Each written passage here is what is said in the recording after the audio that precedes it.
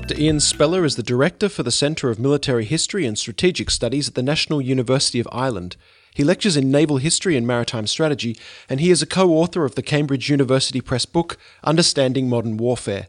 I took the opportunity to talk to Dr. Speller about, among other things, the current naval relationship between the US and growing tensions with China. Dr. Ian Speller, thank you very much for talking to me. That's no problem at all. Just to start us off, can you give us a bit of an idea, a bit of a picture, as to the size of the US Navy fleet in comparison to other Navy fleets around the world? Well, the Americans are in an unusual position, I suppose, and have been for a long time, insofar as if you go beyond just counting vessels and think about capabilities, they're probably more capable than the rest of the world put together, really. They have a range and a scale of capability that nobody can even come close to matching. So any one of their carrier battle groups would probably be able to hold its own against most reasonable threats. And in that respect, they're a little similar to the British fleet of the late 19th century, insofar as there is nobody that bears any comparison to them. And Ian, what is the current US policy with regard to use and control of international waters? Well, US policy is less phrase in terms of controlling international waters. Their policy for some time now has been driven towards what they would call protecting the global commons, viewing international waters as a vital enabler for US, but also for world prosperity. And they would see themselves as playing a key role in protecting the use of those commons, not just for themselves and for American shipping, but for everybody's shipping.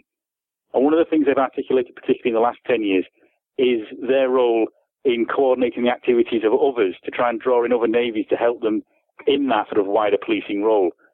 So there is certainly elements of control in that, but I don't know that they would always necessarily express it in that way. And what happens when the US Navy, a fleet or a ship, meets another ship or a fleet from, say, China or Russia in international waters? Do they just wave at each other? This is one of the ways in which navies are different from armies, I suppose. Foreign armies rarely meet unless it's in a sort of a highly formalized setting, whereas navies cross each other's paths on a regularized basis. International waters are freely available for everybody to use within, certain bounds in terms of what you do when you're out there. And warships commonly, they don't pass too close by because that wouldn't be safe, but they commonly sort of pass in the same kind of area. And, they might do a friendly acknowledgement of each other's presence, but it's not a big deal for ships to be passing each other. And is that true of every country? I mean, are there some countries that just avoid each other? Well, again, I think warships in any country are going to be wary of getting too close just because it's a safety of navigation issue. And clearly, you're not going to want to run up too close to an American aircraft carrier because that's a dangerous thing to do, leaving aside any hostile response. But one of the things that is a feature of naval activity is the courtesy with which they deal with each other. They are used to meeting on a regular basis. Warships visit foreign ports all the time, and even potential adversaries are used to sort of meeting and getting on. American and Chinese sailors have met, and American ships and Chinese ships have been in the same ports at the same time. The U.S. Coast Guard have conducted exercises with Chinese vessels and things. So I don't think it's necessarily a problem. And then with regards to China, China is currently engaged in quite a massive military build-up and especially expanding their navy. Do you see this as a potential point of tension between the US and China? It very much depends on, what you see depends on where you stand. Many commentators from a Washington perspective look at the growing size of the Chinese Navy and see that as a threat. And much recent US naval policy has been articulated in terms of how to deal with that. They call it the anti-access area denial threat that's being built up by Chinese in particular capabilities. Although US policy statements are very careful never to use the word China, but we all know what they mean. But from a Chinese perspective, and they've articulated this quite clearly, that they consistently state that they're only interested in the harmonious use of the seas, that they have no aggressive intent, and that really all they're doing is what any growing country would do, which is to build up its own defensive capability.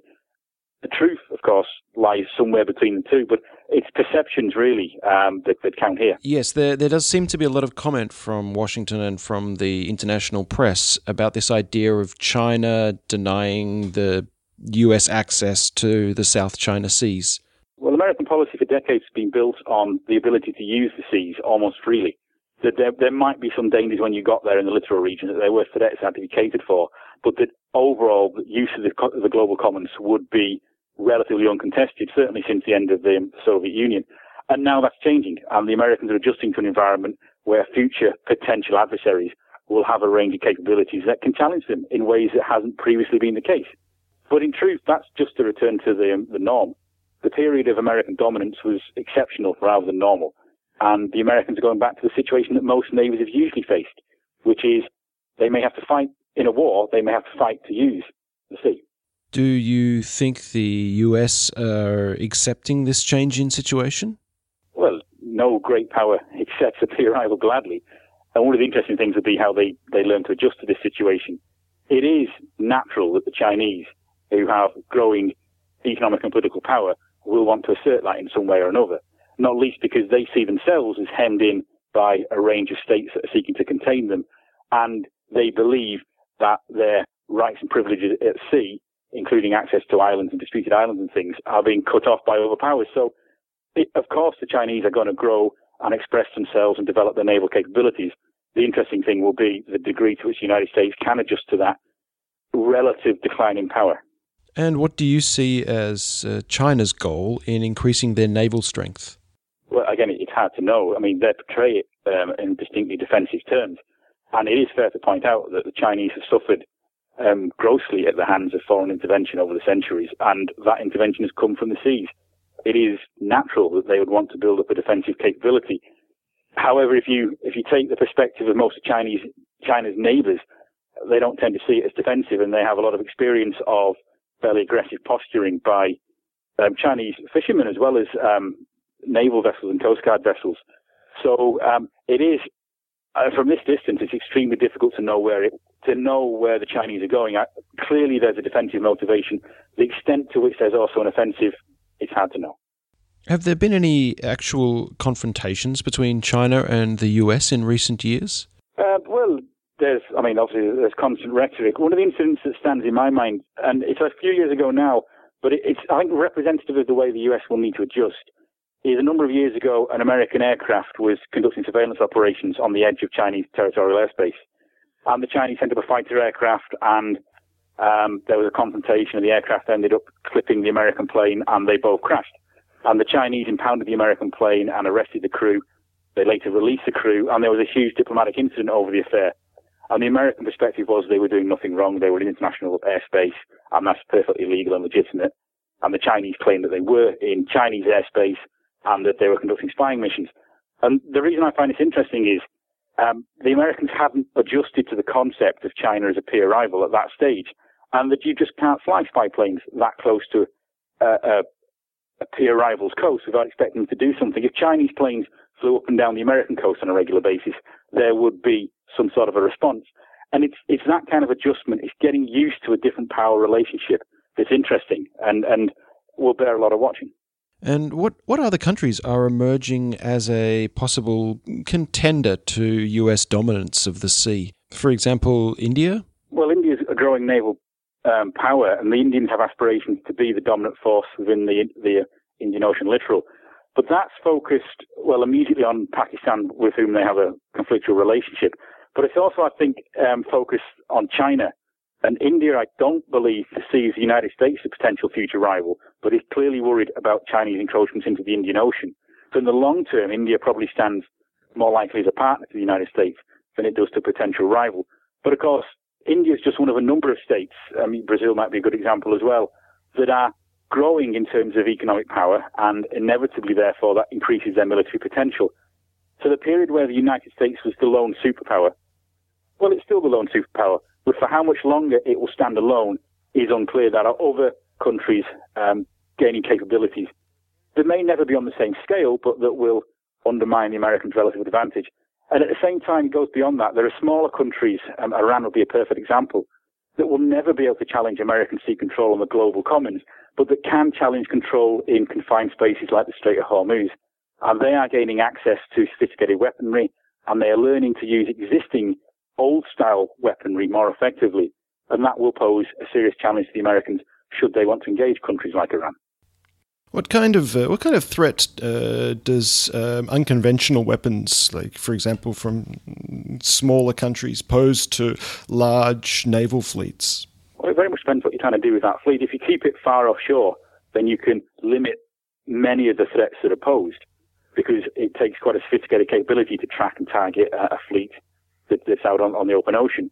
Once you start closing into the littoral, there are lots of things a smaller state can do. Even old-fashioned things like sea mines can pose a huge threat in confined waters. Small diesel-electric submarines can be quiet and very, very effective. They're not too expensive to operate. The most obvious thing, of course, is anti-ship missiles that have proliferated so widely at the moment. Even sub-state groups have them. Hezbollah hit an Israeli corvette with a Chinese anti-ship missile in the conflict in 2006. I think the Americans are very aware that things that used to once only belong to reasonably powerful states are now spreading down to sub-state groups and insurgent groups, and that will pose a threat to access. In terms of naval strategy, how has recent experience, for example in the Iraq War, where they had to change their strategy to cope with the insurgency, how has this affected current naval strategy? Well, from the perspective of the Americans, the naval policy has been driven by the anti-access threat at the moment, and they've developed the new concept of air-sea battle precisely to deal with that. But your point about Iraq and Afghanistan is an important one. There's a growing recognition that putting troops ashore to engage in long-term intractable insurgencies might not actually be the best way of going about things, and that countries ought to seek more limited ways of exerting power with a lower level of risk. And actually navies may provide one of those things, because a maritime force doesn't have the same footprint ashore. It is less vulnerable to insurgent activity. It cannot do the same range of things that a large land-based force can do, but it might be able to do enough to suit the needs of national policy without engendering the same levels of risk. And finally, just going back to China, could you just tell us quickly what stage is China at in developing their naval forces? They're at a relatively early stage. There was a lot of show recently about the fact that the Chinese have launched their first aircraft carrier. They commissioned it, or they're in the process of commissioning it. It's at an early step, an experimental step. This is no way comparable to an American aircraft carrier. It's just a conversion of something they got from the Russians. It is not at the same level of development. They only have the one at this stage, in any case, and it isn't supported by anything like the full range of equipment and capabilities that the American systems are supported by. So they are at an early stage. But what is interesting is the speed at which they can begin to catch up. So once they were dependent on buying in their technology from overseas, now there's a greater emphasis on indigenous production. And it's worth bearing in mind that in the late 19th century, the Japanese went from being a country with almost no navy, and then the next step was a country with a powerful navy that they'd essentially purchased largely from the British, because most of their ships were built in the UK. And then within just a few short decades, they were building their own ships that were every bit as capable as those of their opponents. So things can move quite quickly. Within literally just one generation, you can go from limited capability to something quite serious. Dr. Ian Speller, thank you very much for talking to me today. No problem. Dr. Speller is one of the co-authors of the book Understanding Modern Warfare for Cambridge University Press.